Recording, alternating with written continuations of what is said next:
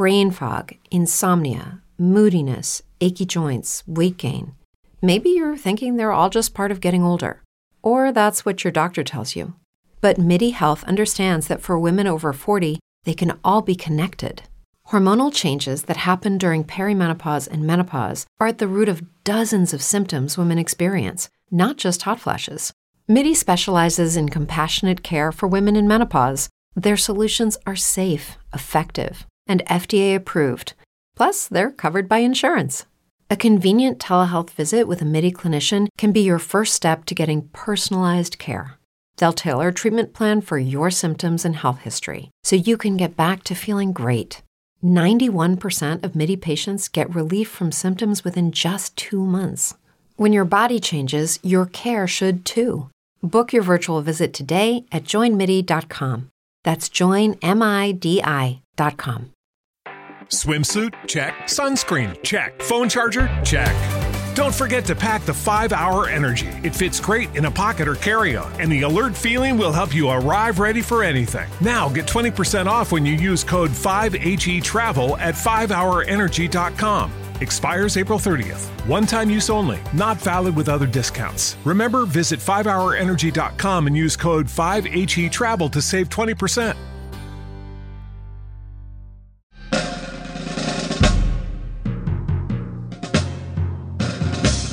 This episode is dedicated to the men and women of our armed forces and first responders.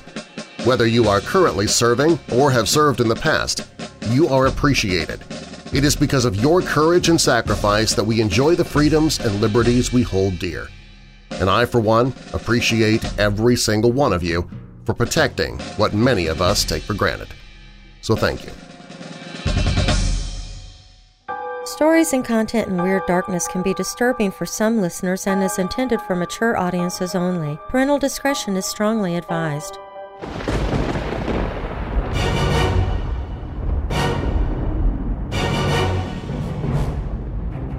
Welcome, Weirdos! I'm Darren Marlar, and this is Weird Darkness. Here you'll find stories of the paranormal, supernatural, legends, lore, crime, conspiracy, mysterious, macabre, unsolved, and unexplained. If you're new here, welcome to the podcast, and be sure to subscribe so you don't miss future episodes. If you're already a weirdo, please share the podcast with others. Doing so helps make it possible for me to keep doing the podcast. And while listening, be sure to check out the Weird Darkness website so you can find me on social media and drop me an email. Coming up in this Weekend Archives episode of Weird Darkness, I'm reaching back to a Creepypasta Thursday episode. In January of last year, Weirdo family member Brianna Allegra sent me an email saying, "I wanted to recommend a really good creepypasta/no-sleep story that still actually somewhat haunts me because it never clearly stated what the truth actually is, and it's so frustrating. It's called The Showers, and it's written by Clover10176. It's kind of long, but definitely worth it." So, that's the story I'm sharing with you tonight. Now, bolt your doors, lock your windows, turn off your lights, and come with me into the Weird Darkness.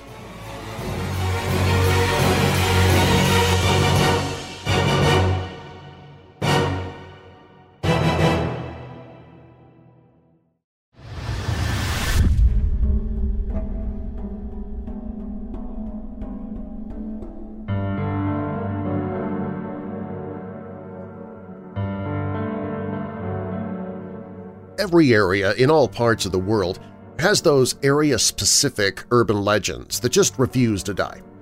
Whether the stories are about a haunted asylum on the outskirts of the city, a creature that lives in the nearby woods, or a ghost that haunts a lonely stretch of road outside of town, there's always a common thread within the tales. No one's ever been to these places, seen the creatures, or witnessed any hauntings with their own eyes. There are members of every generation who will proclaim that they know someone whose brother's best friend's sister went to that haunted house with 13 floors that used real blood and snakes and spiders and is so scary that no one's ever made it all the way through. Those same people will swear by these stories without ever being able to provide a shred of evidence or a name of someone who could provide proof of the claims simply because everyone around here knows that it's a true story. The storytellers eventually pass the tales on to their children, who modify them just enough to keep up with changing times, and the cycle continues. I'm as skeptical as anyone when it comes to these stories, seeing as I was like a junkie when I was younger, constantly searching for more terrifying stories about whatever area of the country I was living in at the time. I made up and spread stories about haunted pizza parlors in New York, my cousin's encounter with the Jersey Devil, or how my grandfather encountered a feral, human-like demon creature in the woods of Colorado. I even broke the rule with these stories by putting myself in them. This took guts, in hindsight, because I had to make sure I always told them the same way. Surprisingly, no one ever called my bluff. I like to think that I've made some wonderful contributions to various urban legends around the Midwest and northern states. I move around a lot. There was always a surge of joy whenever I'd wander the halls at school and hear one of my classmates retelling my stories to another one of their friends, adding little bits here and there like a massive game of telephone. I knew, of course, that the stories were complete fiction, but I stood my ground whenever somebody asked me about them. I'd even managed to act a little bit, speaking with a shaky voice or looking scared when I would recount a situation that I was supposed to have experienced myself. I suppose that aspect of my childhood has led to my current predicament, which I will recount in full for the internet to take from it what they will. I've laid this little introduction out as sort of a disclaimer, aimed particularly at those who will call my story into question. I've been like the boy who cried wolf for years, but I assure you with every ounce of honesty and integrity that I have that this time the wolf is real. From my introduction, it's probably apparent that I moved around the country quite a bit in my middle and high school years. Neither of my parents had anything to do with any branch of the armed forces. They simply just didn't tend to hang around any given place for too long. I suppose it had some sort of effect on me, but I wasn't hurt by it or anything of the sort. Growing up, well, I was a complete ham. I made friends very easily, was often the class clown, and because of that, was often disliked by the teachers. Again, never an issue, as I was usually in another state by the time the next semester rolled around anyway. My friendships were often fleeting, as were any positive relationships I ever had with my teachers. Because of the events that followed, my memory of one teacher in particular is probably slightly skewed, but I'll attempt to give the least biased version of our friendship that I can. Mr. Mays was one of my social studies teachers in the early years of my high school experience. Being older now, I can understand how horrible children are to deal with around that age, and I respect him to no ends for the way he was able to connect with his students. He seemed like one of us. He talked like us, made pop culture references that were current, listened to cool music, and sometimes he'd even say hell or damn while he was giving a passionate lecture about Native American history or something like that. A teacher that swore even a little bit was the epitome of cool to a freshman in high school. My memories of Mr. Mays mostly stem from the way he really got into anything that he was doing. The instance that is still very vivid in my mind was, of course, around Halloween of my sophomore year. Mr. Mays had the typical teacher decorations around the classroom, smiling jack-o'-lanterns and black cat cartoons, typical and boring in the minds of egotistic high school students. However, on the 31st of October, when most other teachers were rolling their eyes at the fact that teenagers still took dressing up in costumes on Halloween seriously, Mr. Mays took the whole cool teacher thing to a new level. We walked into the classroom and were surprised to find the blinds drawn, sheets over the smaller windows, candles lighting the room, and a single, frowning jack-o'-lantern sitting on a stool in front of the desks. Mr. Mays sat at his desk, just watching the students come into class and take their seats. He didn't have to ask anyone to be quiet because the moment everybody walked into the room, they were either too excited to care about petty conversations or too confused to bother with them. The students took their seats as Mr. Mays began his lecture. He spoke quietly to set the mood and took a seat on a chair right next to the jack-o'-lantern in the center of the room. "Today is probably my favorite day of the year, class," he said in a monotonous voice.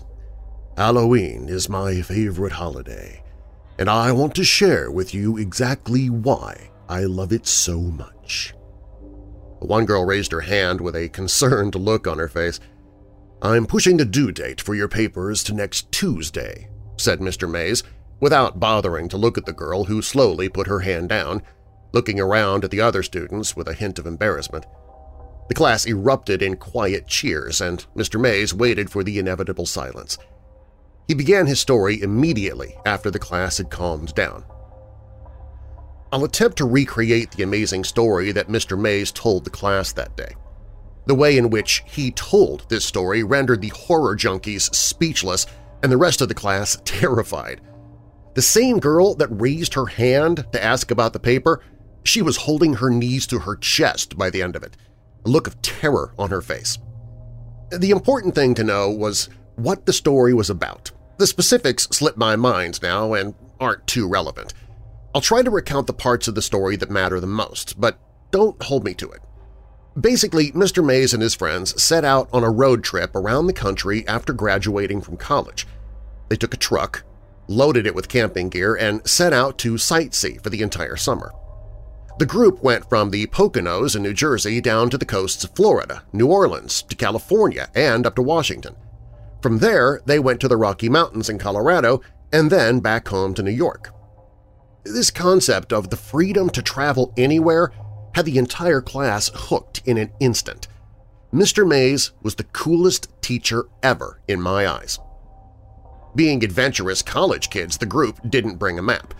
There were no time constraints, so they just kind of drove in the general direction that they wanted to go and eventually found a town to stay in or someplace that looked interesting. He told us that after spending a week in Colorado, he and his friends had to travel through miles and miles of corn, plains, and more corn. He assumed they were in either Nebraska or Kansas when they decided to pool their extra cash and stay in a hotel for a night. They settled into a motel in some town that Mr. Mays could barely remember the name of when one of his friends realized that they were somewhere near his grandfather's farm. He wasn't entirely sure where it was, but being adventurous college kids, they decided to get a quick refund from the motel and try to contact the friend's grandpa. They were unable to get a hold of the grandpa on the phone, so the group figured it'd be fun to just show up. Mr. Mays' friend was adamant that his grandparents would take them in and feed them without a moment of hesitation. So the group set out with an hour of sunlight, seeking the salvation of a comfortable house to stay in. In Kansas or Nebraska, wherever it may have been, there aren't a whole lot of natural markers that could guide lost travelers. Any directions given to someone who didn't live around the area basically amounted to go up a couple miles to the corn, take a right and go down a dirt road to the other corn. There should be some wheat on your right. So, as is the case in most scary stories, the group got lost. Never wanting to admit defeat, they drove into the night, making wrong turns every 5 minutes until they found themselves on a wooded road that Mr. Mays' friend was certain that his grandparents lived off of. Mr. Mays described the road as basically a dark path to hell. I wasn't entirely sure how true this was because he got really excited and a bit ridiculous with his explanations of the trees that almost tried to grab the car and the red eyes of countless animals looking at them from the darkness. Now, regardless, the typical horror tropes worked on most of the class. Everyone was terrified. So the group of guys drove on this dark road for about 15 minutes before they came to a clearing and a small building with lights in it, and what seemed to be a silo. They figured that at the very least the people who lived here would be able to help them find where the guy's grandparents lived. The whole idea of everyone knows everyone in these hick parts of the country fueled this hope. They pulled the car up near the building, realizing when they were out of the car that it appeared to be like the kind of places where one would store a whole bunch of chickens, not a home. Still, the lights were on, so they figured they'd give it a try. They approached the building as a group, looking in the semi-open sliding door to find a big, empty room. Hanging fluorescent lights lit the room like it was daytime, and they couldn't see a soul.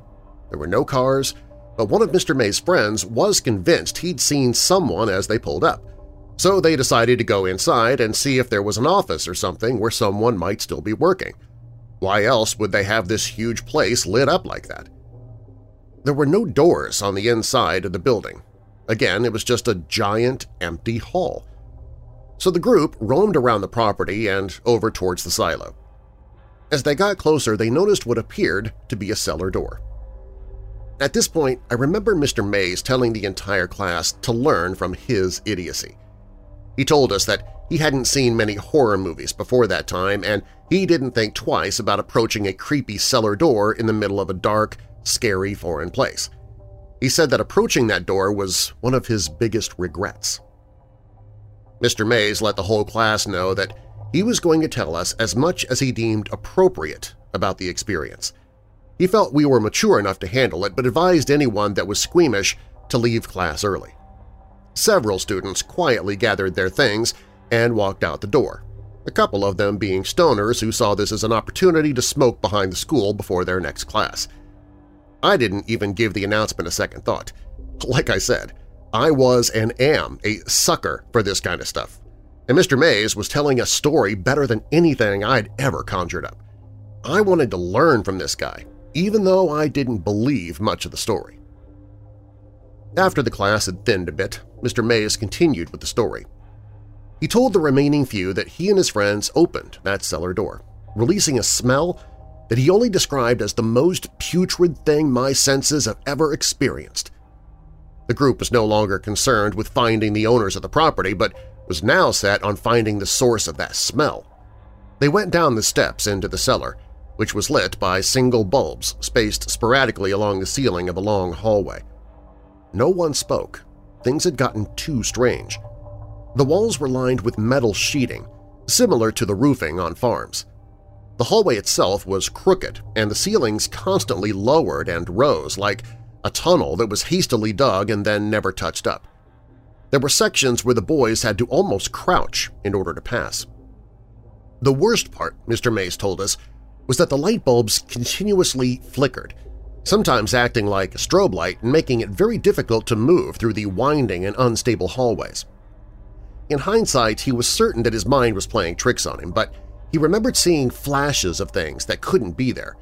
He said that when you are that focused on something, or if you're that nervous, your mind can do that to you. It can simply revolt, showing you things or people that aren't there. He continued to describe the hallway, and I was on the edge of my seat. The halls were windy and seemed to go on forever. Mr. Mays guessed that they were somewhere under the creepy forest that they had driven through when they found a door, but he couldn't be sure. He said they came upon this door after walking for what felt like a mile. It was simple and wooden, but it looked like it belonged outside of a suburban home. It had a nice design, seemed to be freshly painted red, and had a very nice knob and knocker on it. It was a door that belonged at the entrance to a nice house, not one that would be sitting in a dirt tunnel in the middle of nowhere. His friend walked toward the door, moving carefully because of the flashing light bulb and increasing uncertainty about the stability of the surrounding walls. He turned to the group, the rest of which were nervous at the very least, and attempted to lighten the mood with a laugh before he said, "I should probably knock first." Mr. May's friend grabbed the steel knocker and hit it against the door several times, mockingly but quietly uttering, "Is anyone home?" The group waited about 30 seconds before the tension broke. The guy next to the door shrugged his shoulders and went to walk back to his friends, but as he did, the light bulb between them surged and exploded. The boys shielded their eyes and looked back to their lone friend by the door. As he lowered his hands, one of the metal sheets of the makeshift roof dropped. The edge of the sheet fell directly on the boy's forehead, slicing it open and sending a wave of blood down his face. The impact apparently knocked him out and he fell backward against the door, knocking it open in the process. The entirety of the group rushed through the dim light to their friend, barely noticing the seemingly pitch-black room that now lay before them. Mr. Mays was the first to make it to his friend's side. He lifted the guy's head into his arms, immediately taking off his jacket and putting it over his forehead to attempt to stop the bleeding. Once the group had calmed down, Mr. Mays noticed that the arm that had been bracing his friend's head was soaking wet. He was confused by this and was attempting to sort it out when one of his friends started talking. He said something along the lines of, "The lights! We have to go," when Mr. Mays took notice. "You know, when you turn off a light," he told the class, "and everything is almost pitch black except the light of the bulb dying out or cooling down. It was like that, but there were so many of them. At least 20 light bulbs had lit the room seconds ago and now only looked like little stars in the darkness. That was definitely terrifying, but that wasn't the scariest thing." There was still a very dim light coming from the hallway behind them, and though it was weak, it lit the room up just enough to see the shape of tens of people standing less than 10 feet in front of them. Mr. May's friend went to say something else as one of the bulbs to their right flickered to life. Let me interrupt at this point and say that Mr. Mays was a generally playful guy. He had that tone of voice that makes you want to respond. Basically, he could say, "Let's go jump off a cliff, guys," and you would want to respond with, "All right, Mr. Mays, show us the way." That is a ridiculous statement, but it gets the point across. He was a charismatic guy. The whole story up to this point had been told like a campfire story. He had the voice inflections of someone attempting to be mysterious and scary, which worked, but it was noticeable. At this point in the tale, I recall that changing completely. He was no longer attempting to spook anyone. I could tell that this section was difficult for him. Either he was a very good actor or it was a really terrifying memory for him to relive. He told us the light bulb came to life and illuminated the group of people in front of him. In the dim light, he could see children, at least 20 of them in just the visible light. They were all dressed in nightgowns that looked to be tattered and torn, stained dark with something. Their hair was long. Every single one of them looked like they had not had a haircut since birth. Some of the children were almost completely obscured by the length of it. Every single one of them didn't appear to have seen a shower or a nice bath in their entire life. Mr. Mays told us that the most terrifying part of the whole thing was that none of the children were moving. They were all standing, staring, most of them only visible from the faint light reflecting off of their eyes. His whole group was paralyzed with fear for several seconds when they heard what sounded like an animal in the distance, yelping. The way it was described was like the sound of a dog crying, multiplied by 10. This spurred the group to life just as the children began to step forward. His friends grabbed the injured one and lifted him out of the room and into the hallway in an instant. Mr. Mays took another second to move and had difficulty finding his bearings. He reached to his left in an attempt to find a wall to lean against, and he ended up finding a handle and then pulled hard, never losing his vision of the children. He bolted for the door right as he noticed what he had grabbed onto. A shower head protruded from a cement wall, reaching maybe a foot into the room. There was something leaking from it, but it was too dim to tell what it was. He realized it had been leaking onto him, but he didn't care. There were now children stammering toward him as an animal cried in the distance, and his friend was seriously injured. As he left the room, he made a point to emphasize that he could make out several more shower heads on the wall near the single dim light bulb. "This is why I call them the showers," Mr. Mays told the class. I was transfixed, sitting as far forward as my desk would allow, bracing for more. "I slammed the red door behind me," he said, "and ran through that hallway faster than I have ever run before or since. I made it back to the car, and we drove out of there like a bat out of hell." A couple students snickered at the use of his word, hell. "So, when you're out trick-or-treating tonight, make sure that you know exactly where you're headed, and don't go to any abandoned farmhouses. I mean, there aren't many around here, but you're all smart kids. Except Jerry." The class laughed and the mood lightened as the bell rang for passing period. Mr. Mays turned the light on and thanked everyone for listening, reminding them about the paper due next week, and told us to have a safe and happy Halloween. Students all around me were abuzz with theories about the story they had just heard. "I bet it was some sort of crazy Nazi hideout," said one girl. "I think they were all ghost babies that were killed by a dog," said another. I couldn't theorize in the slightest. I was still caught up in the moment. The way that Mr. Mays had told that story and the detail that he included in it left me feeling like we didn't get the whole story. A couple days later, I stayed after class and I asked him about how it really ended and what happened to his friend. He laughed and said that his friend was fine and that it was, honestly, he whispered this part, probably due to some of the drugs they were on at the time. Mr. Mays winked at me as if to say, "Don't tell anybody about the drugs bit, kid," and I smiled and left. I lived in that town for another couple of months and then was rapidly moved halfway across the country to Milwaukee, Wisconsin. I twisted the story around, and I told it around campfires as I got older, and it was always a hit. But I always changed the ending, letting the friend die of blood loss or from being dragged away by the children. It wasn't until college that I got a chance to talk to Mr. Mays again. I went to college in northern New York, not for any reasons associated with this story. College was a fun time for me. I continued being the same ham that I had always been. It wasn't until sometime around my junior year that I ran into Mr. Mays at a bar that I frequented. Initially, I couldn't be sure that the person I saw laying with his head buried in his arm at the bar was Mr. Mays. The only trait that grabbed my attention was a sweater that he used to wear on his birthday during class. The shirt simply read, "I'm the birthday boy." I told my group of friends to grab a table, and I joined them in a second, and then walked over to the man at the bar. "Mr. Mays?" I said, and the man looked up. The man took a second to look at my face before he smiled, put a hand on my shoulder and said, "Hey there, son, how you been?" I could smell some strong whiskey on his breath, and his cheeks were flushed. The look in his eyes told me that he was 3 sheets to the wind and probably had no idea who I was. "Mr. Mays, it's Jack. I was a student of yours for a couple semesters about 6 or so years ago." His face changed a bit, and a genuine look of recognition set in.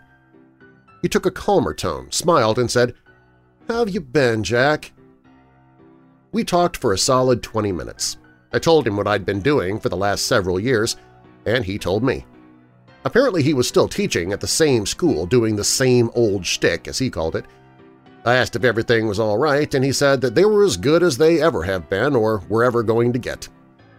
It took me a while to realize that I was an adult that was having a conversation with another adult.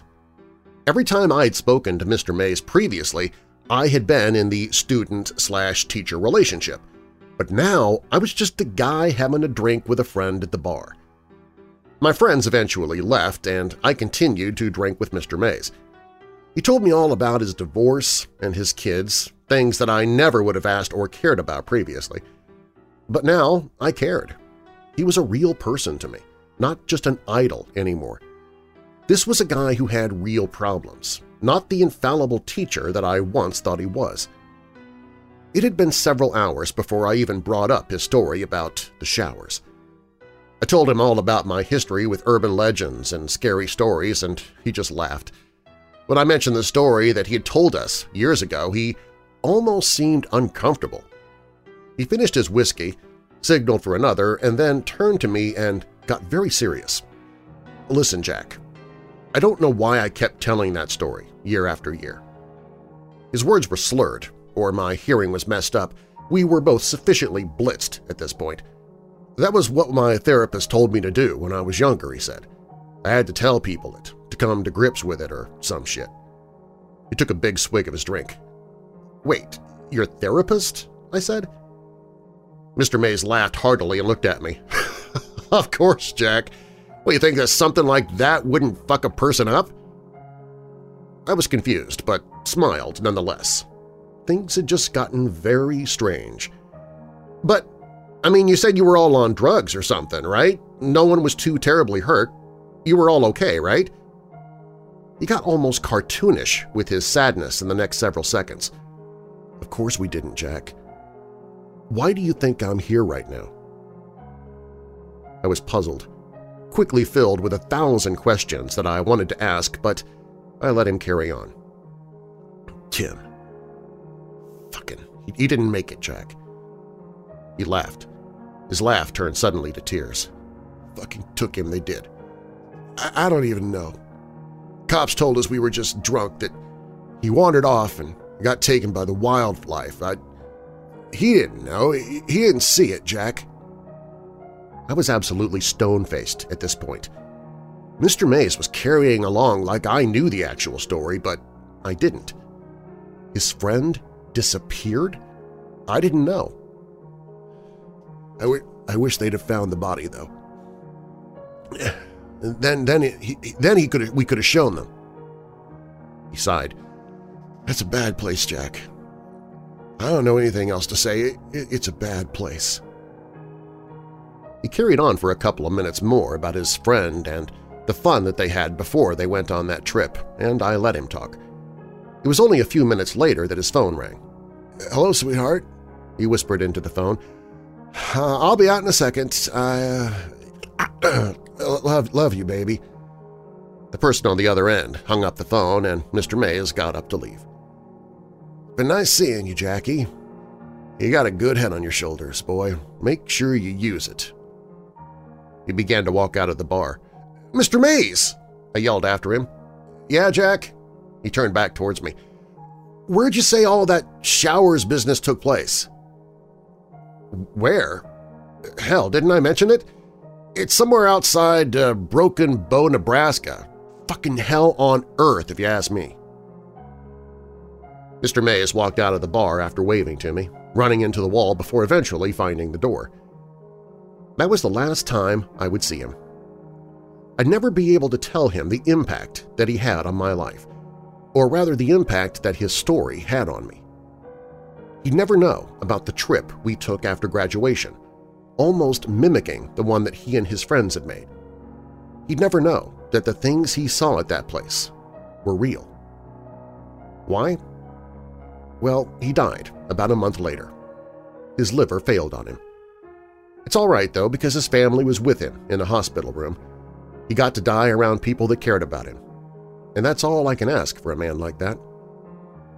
I experienced that place too, several years later. That's where my story turns. The following is the story of how I came to find the Showers, and while I will never, ever go anywhere near Nebraska ever again. I'll finish the story when I'm sober. The memory's clear enough.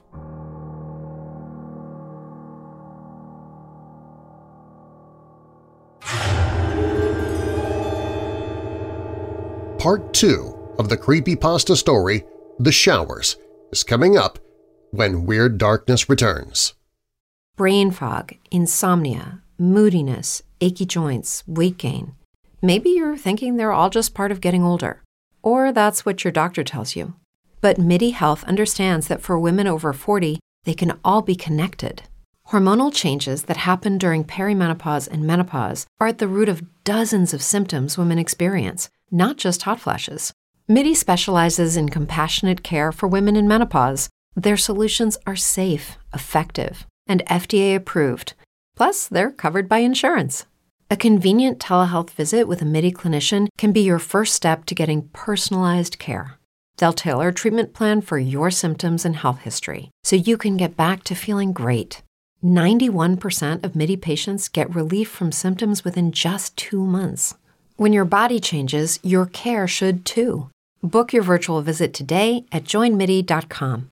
That's joinmidi.com. With the Lucky Land Slots, you can get lucky just about anywhere. This is your captain speaking. We've got clear runway and the weather's fine, but we're just going to circle up here a while and get lucky.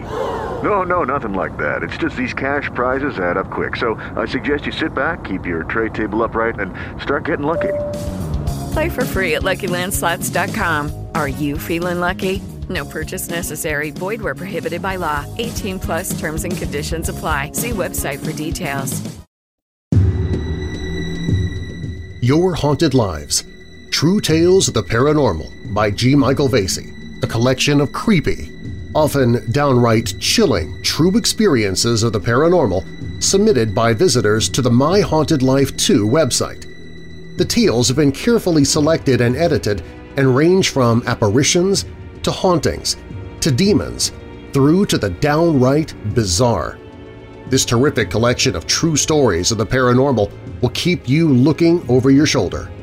Your Haunted Lives – True Tales of the Paranormal by G. Michael Vasey. Narrated by Darren Marlar. Hear a free sample on the audiobooks page at WeirdDarkness.com.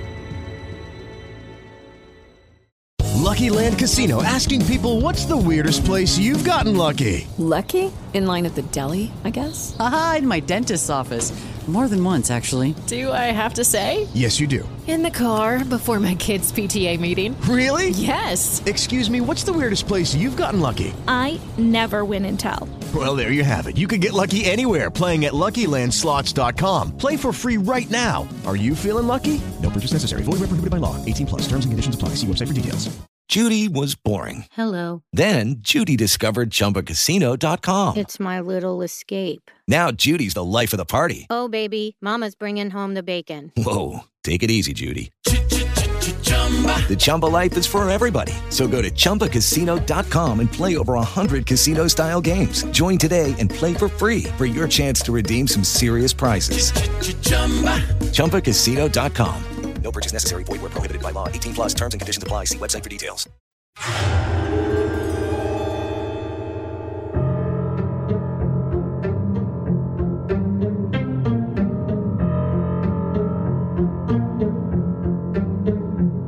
I'm awake now, semi-sober, and ready to finish this for you guys, the internet, or whoever cares to hear it.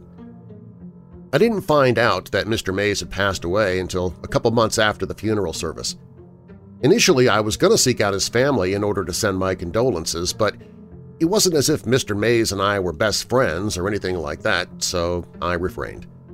I continued through my college career and graduated a year or so after our bar meeting. Graduating with English as my major wasn't a mistake, but it wasn't exactly something that landed me any sort of immediate jobs after college either. Now, I'd saved a pretty solid amount of money while I was in school. I decided I deserved a bit of a vacation, if you will. So I took my spare cash, got together with my college buddy Steve, packed up and hit the road, aiming for somewhere in the Rocky Mountains. I'd lived near Littleton, Colorado when I was younger and remembered loving the area, so this destination was as good as any.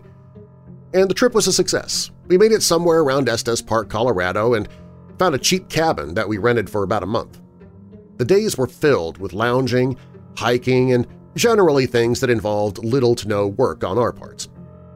After our rental was through, we packed up again and headed on our way back east. Sometime during the trip, we'd met up with a couple of Estes Park natives in one of the local bars. We never typically hung out with them or anything like that, but we just had conversations now and then over drinks and food. One night these guys were paying their tab and packing up to leave awfully early. They were usually there until the wee hours of the morning. When we questioned them about it, they told us that they were headed to a little get-together with some friends of theirs and they invited us along.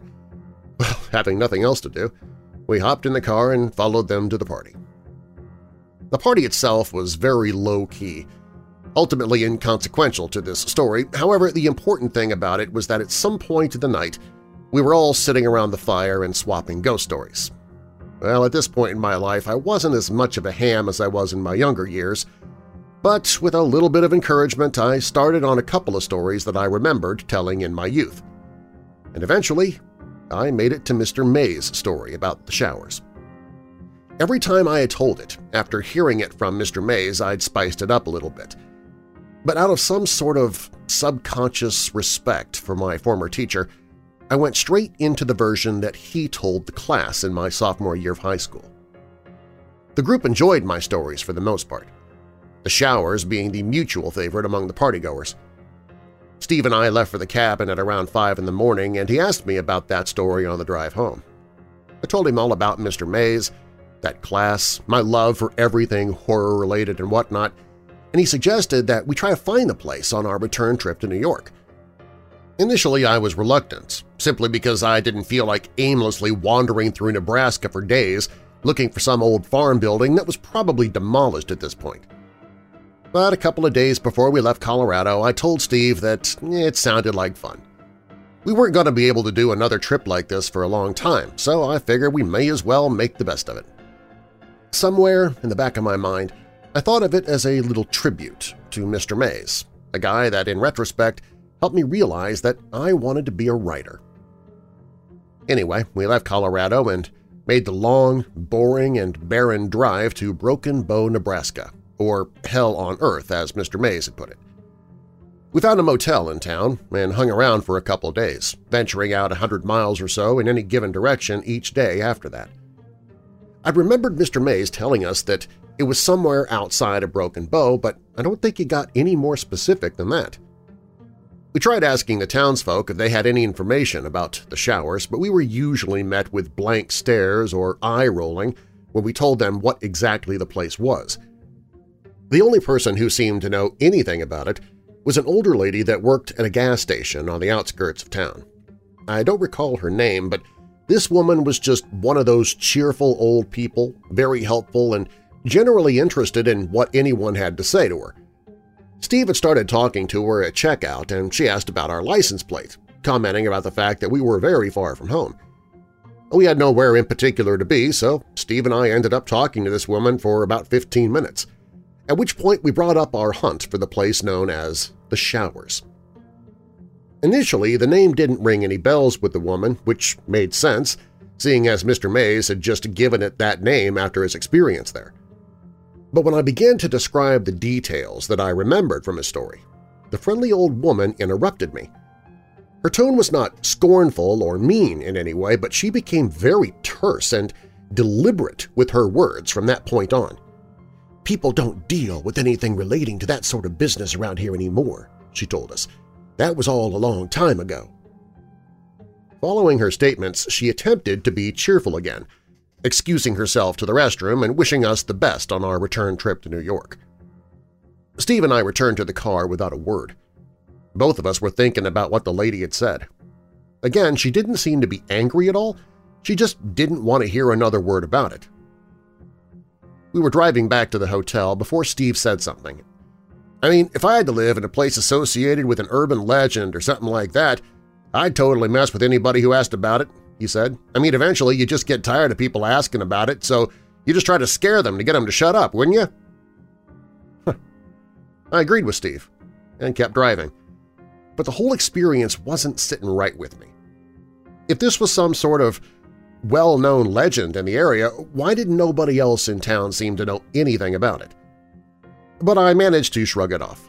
Mind you, neither of us was scared of finding the Showers. This little excursion on our road trip was more like a scavenger hunt, a cap-off to an overall relaxing vacation. Steve and I were basically like tourists, hunting for the site at which a famous movie was filmed or something like that. We went into the whole situation with little to no expectations and a fleeting hope that we'd be able to find the place. We spent another day in Broken Bow before we took our next trip out to try and find the Showers. Nebraska is not as terrible of a place as people make it out to be, but it really isn't all that exciting. We found a bar and spent some time there, and that was just about the extent of our activity on our day off. When we did get back on the road, we decided that we would attempt to stay off of the main roads for as much of the day as we could. I knew that there was no way the place was going to be off of the highway, and I remembered some detail about a dirt road in Mr. Mays' story, so we went looking for those. This was a fairly futile effort. Most of Nebraska is dirt roads.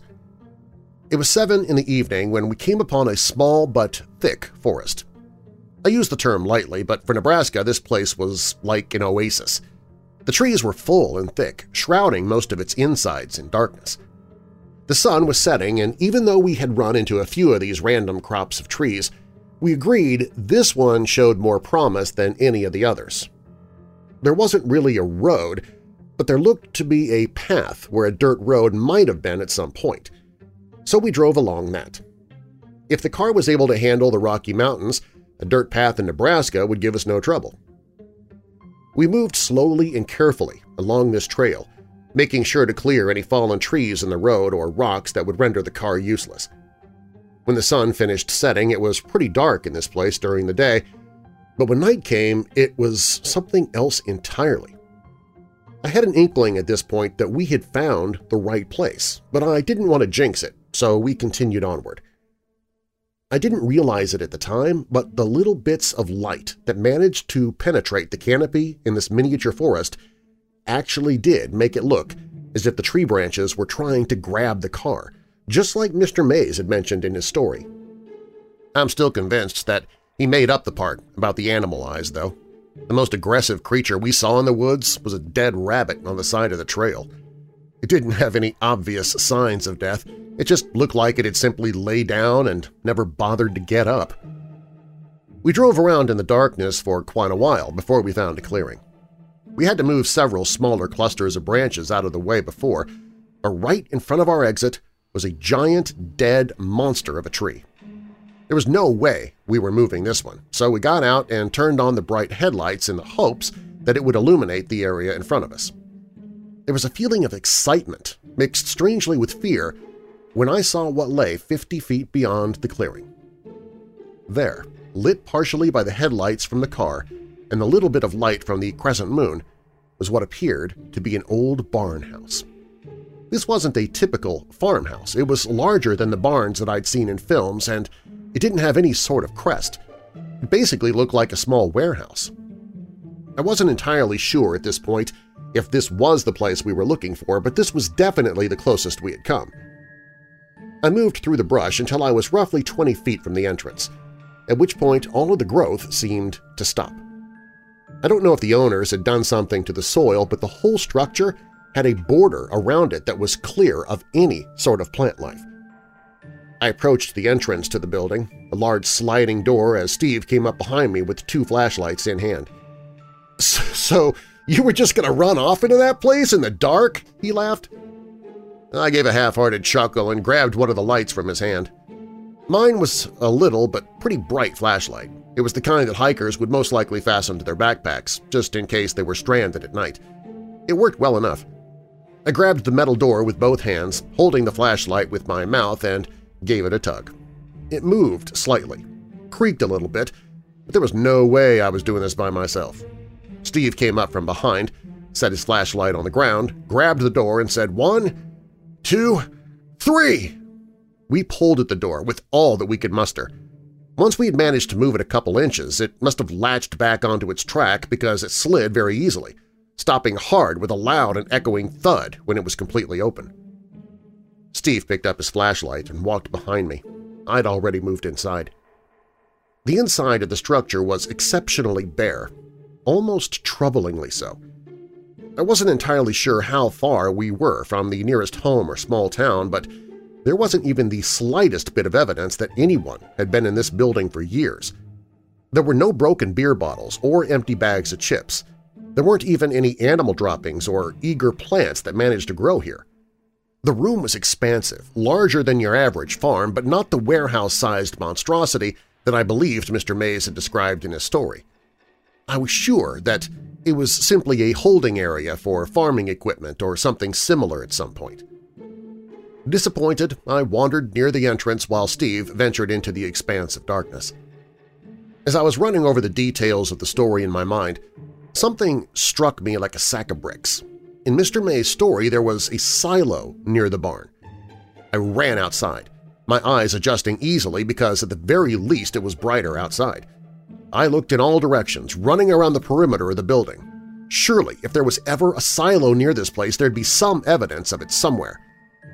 But despite my hopes, there was nothing but a cluster of thick bushes on one side, brush and dirt everywhere, and the forest that we'd come from.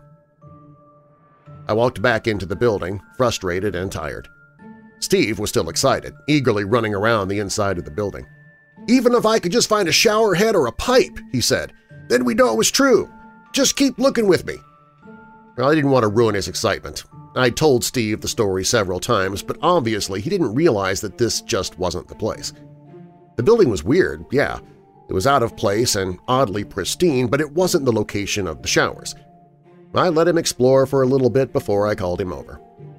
"This was probably as close as we're going to get, man," I said. "But this isn't it. Remember the silo?"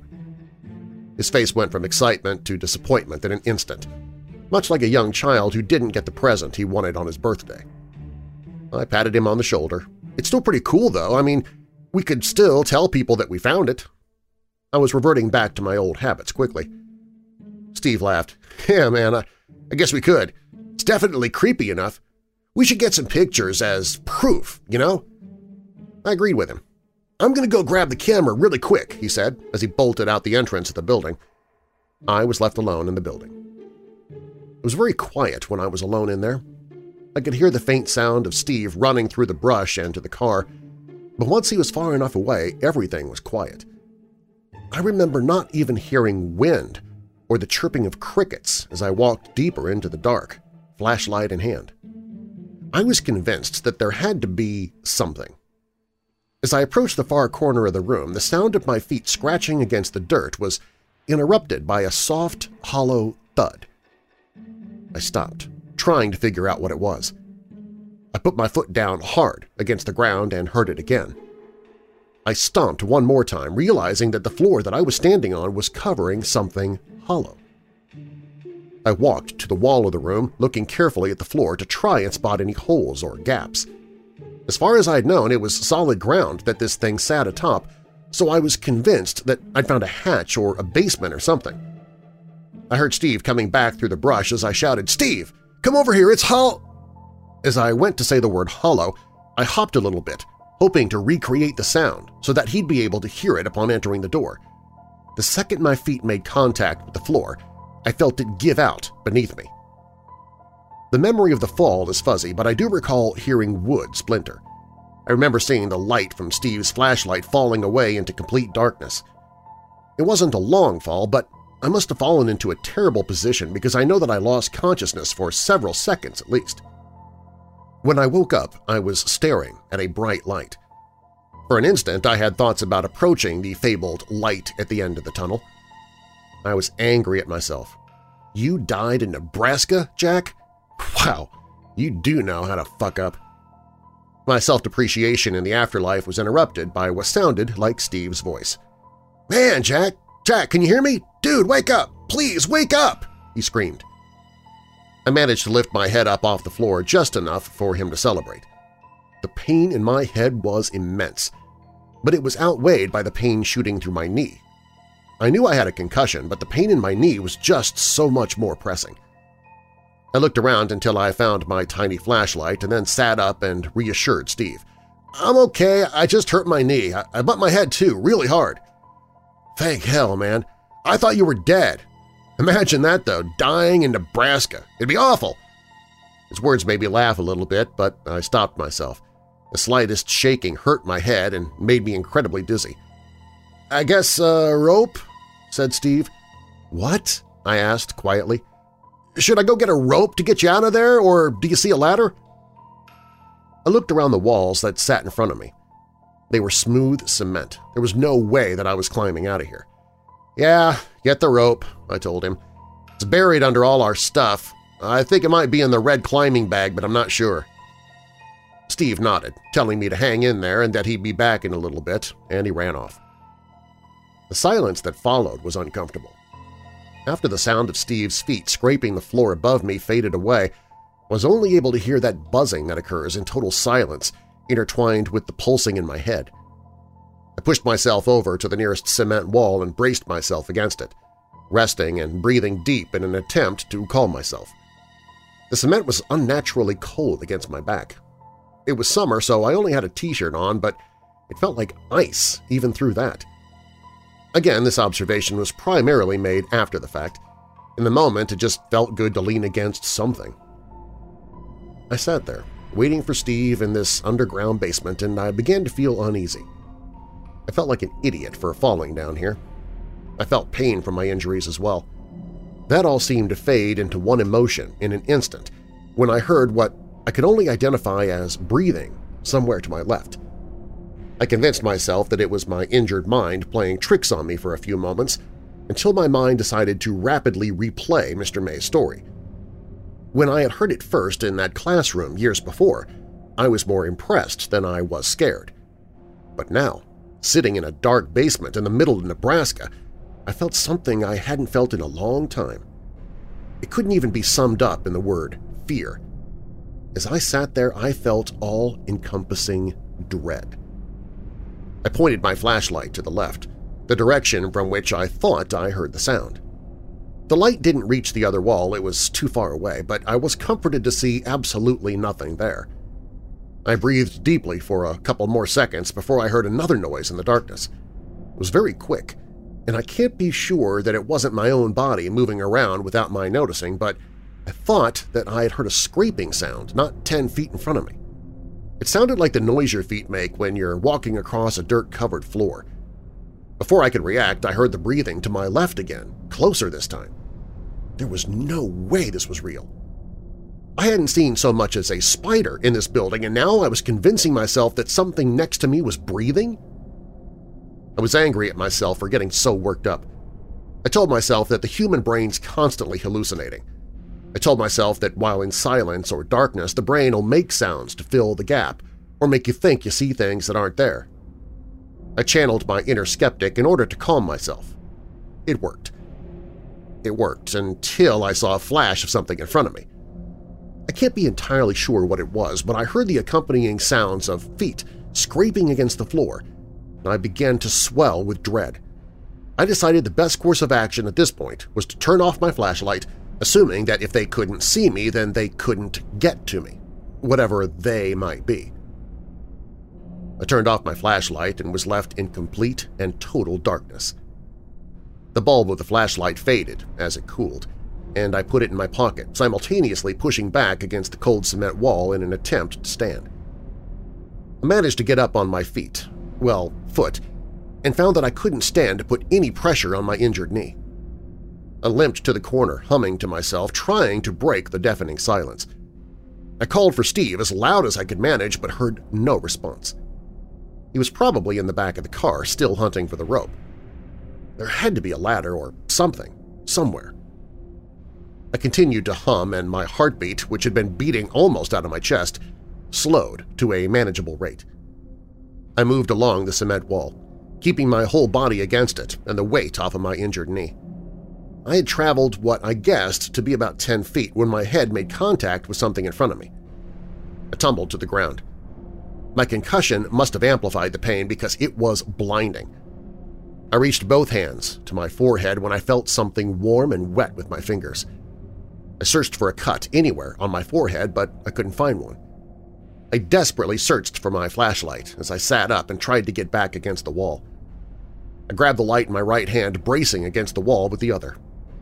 I turned the flashlight on and pointed it into the darkness where I was just lying. The floor was wet, but the dirt had muddled the color of whatever the liquid was. I tried to get my eyes to focus on the puddle, tried to convince myself that it was my blood, when I saw another drop fall into the puddle.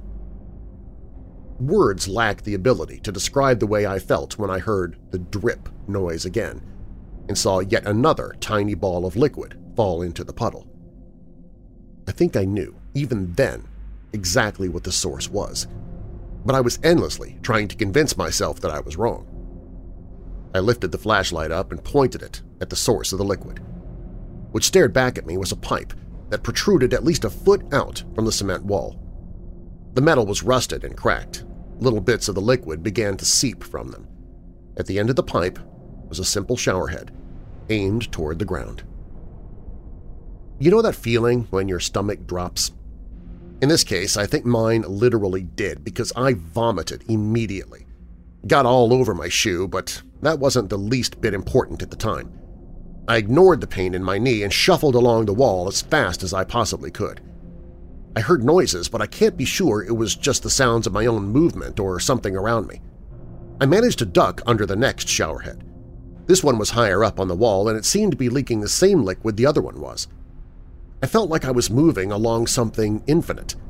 Every now and then I would have to duck or move under another metal bar, another showerhead. They began to pour more profusely, but the liquid was too thick to come out easily. The room began to smell. I remembered immediately the way that Mr. Mays had described it. I grabbed my shirt and put it over my nose, trucking onward, but it didn't stop the smell for an instant. It smelled like vomit. It smelled like shit. It smelled like burnt hair. It smelled like rot. I was still moving against the wall when I fell into some sort of outlet. I hit the dirt ground hard, adrenaline coursing through my veins. The pain still managed to break through, though. My flashlight was still in my hand. I aimed it and examined my surroundings. Sitting in front of me was a doorway. There was a door there, though it looked aged now. It had a nice little design on it, a doorknob and a knocker that looked like a snarling demon. Red paint was peeling from it, flaking off and falling to the ground in front of me. I clumsily rose and busted through the door, narrowly missing a piece of hanging sheet metal in front of me.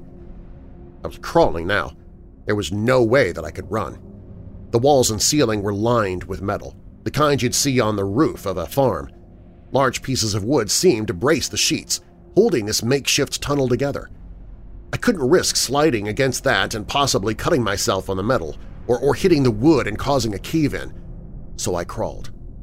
I pulled myself for what felt like miles, running into walls every now and then because the path seemed to curve like a snake. I had no idea where I was in relation to the hole that I had fallen through, but I told myself that there was an exit at the end of this. Had I not been crawling, I would have surely hurt myself far worse. There were parts of the tunnel in which the ceiling dipped down to maybe 3 feet above the ground. It hadn't caved in because the ceiling still lined it. Someone had built it like this. This, again, is in hindsight. I didn't care at the time. I kept telling myself there was nothing behind me, but I swore that I heard feet scraping only a few inches behind my own. My jeans would brush against my legs every now and then, making it feel like someone was touching me, and even now I still can't completely convince myself that someone wasn't. I crawled and crawled until I reached an upslope. With joy, I looked ahead of me. There was a cellar door. The door was made of wood. I knew this because I could see light through them. I couldn't be sure, but I thought it might have been the light from the car's headlights. Besides all of that, I was just so immensely happy to find an exit. I crawled all the way to the door and threw my shoulder into it. It budged, but didn't open. I began to scream, but my throat seared with pain. The most I could manage was a harsh crying noise. I sounded like a dying animal. I collapsed in exhaustion and pain, my eyes staring up at the slits of light before me. I was so close to being out of here, I could taste it. It was in that moment of silent defeat that I heard a noise that was without question something moving in the tunnel. It sounded like something was being dragged across the floor. It would move, pause for a second, and then move again. I had nothing left in my stomach to throw up, but I began to gag.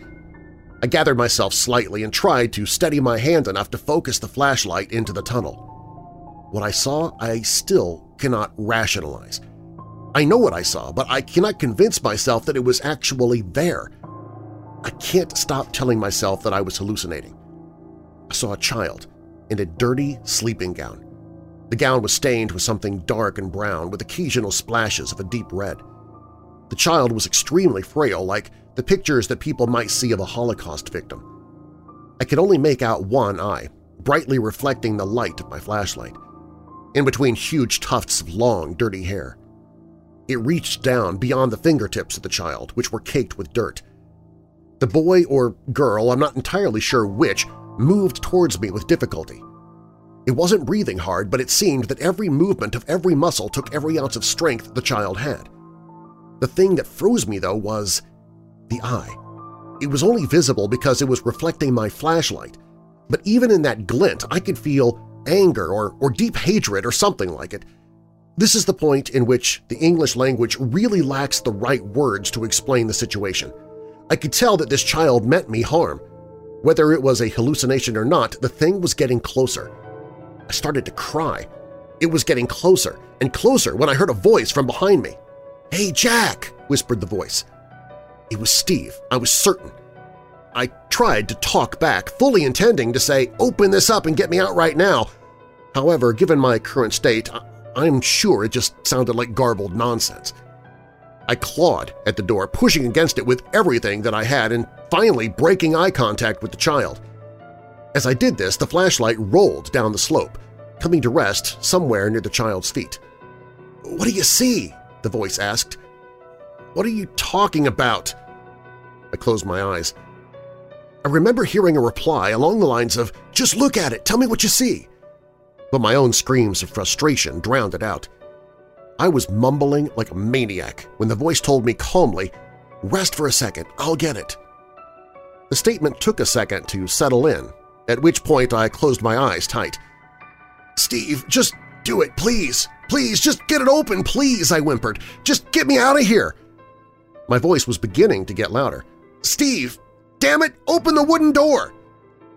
I opened my eyes for a split second to see nothing but black hair dangling in front of my face, a small glint of light hidden in the mess of tangles. I slammed my eyes shut and screamed with every ounce of energy I had, "Open the fucking door!" The door behind me gave way and I fell onto the dirt, taking in a breath of fresh air. My eyes were still closed, but the first thing that I did was scramble to find the cellar door and close it. Once I had done that, I took a deep breath and opened my eyes. I saw the barn in front of me, illuminated by the headlights of the car. My head was pulsing with pain. I was covered in dirt and liquids that I didn't even care to know the origin of. My knee was, at the very least, dislocated. But despite all of that, I was out of the tunnel. I took a deep breath, buried my head in my hands, and said, "Steve, why didn't you just open the door?" I waited for a response, but none came. "Steve, seriously," I began. "I was clawing, screaming for my life." I looked behind me. My stomach must have been on the verge of falling out of me at this point, because it shifted again. The only thing behind me was the large mass of bushes that I had seen while examining the perimeter of the building. I was angry. "Steve, this is not the time! Come out of the fucking bushes!" I was getting ready to stand up when I heard a yell from the front of the building. A flashlight bobbed up and down in the semi-darkness. Steve was running into the open door of the structure, yelling my name and telling me not to worry. I must have lost consciousness at that point. When I woke up, Steve was standing over me, desperately trying to wake me up. His words were almost incoherent, at least in my ears. He helped me to my feet and began to walk me to the car. As we walked away, I saw my flashlight sitting just outside the cellar door. The light was fading. Steve brought me back to the car and then drove me to the nearest hospital. I fell asleep, but he told me that he drove around for an hour before he found a main road. I don't think I ever told him the whole story. I believe he thinks that I was just injured from the fall. He never really asked about it, and we didn't stay in contact for much longer. It's not like we deliberately parted ways, we just sort of stopped hanging out after that trip and went our separate ways. I've never been able to fully understand what happened that night. There are many things that I can explain away as being hallucinations, but there are still many things that don't make sense. The shower heads were there, and they were leaking something.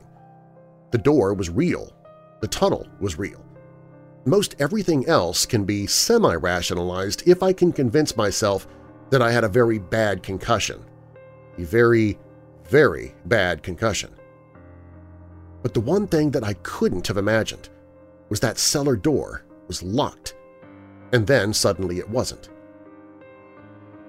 I'm still as skeptical as I've ever been, but I believe in what happened to me at the showers. I'm not a hermit or a social retard because of this. I drink a lot, but I'm still functional. But I'll never return to Nebraska. No one will ever be able to convince me otherwise. I don't watch horror movies either.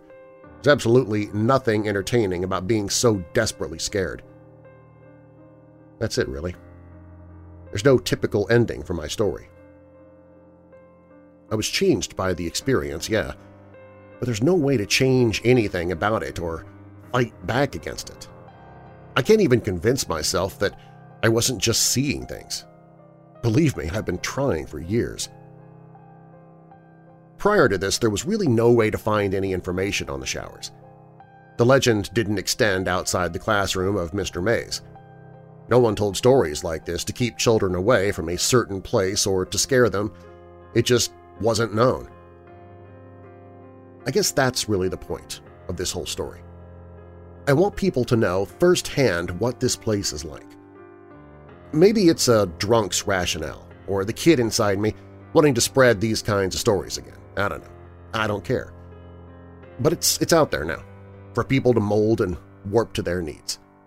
Most importantly, it's finally out of my head. It's getting late, and I'm getting another drink. Cheers.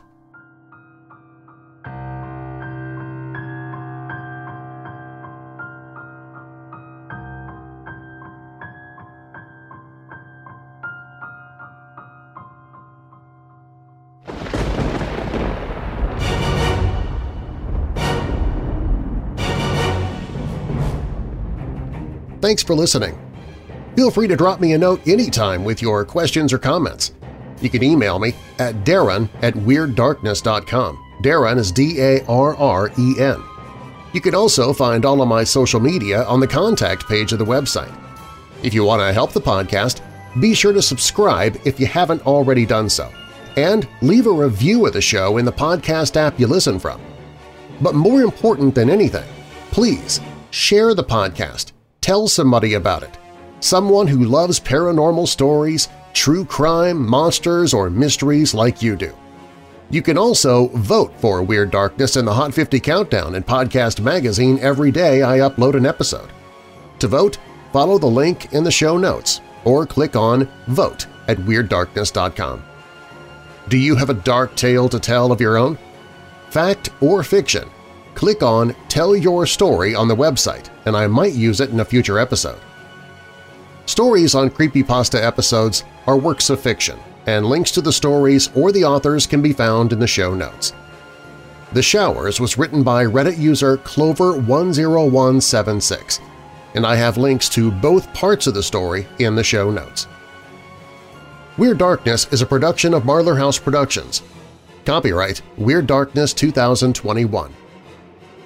And now that we're coming out of the dark, I'll leave you with a little light. And this verse is one of my favorites because it kind of backs up why I'm doing this podcast despite being a born-again Christian, a question I get quite often. Mark 6, verses 49 and 50. But when they saw him, Jesus, walking on the lake, they thought he was a ghost. They cried out because they all saw him and were terrified. Immediately, he spoke to them and said, "Take courage. It is I. Don't be afraid." You see, Jesus' disciples wouldn't have thought they were seeing a ghost if they didn't believe in ghosts to start with. Even Christ's select 12 believed in the paranormal and supernatural. And a final thought, the best things in life come with patience. I'm Darren Marlar. Thanks for joining me in the Weird Darkness.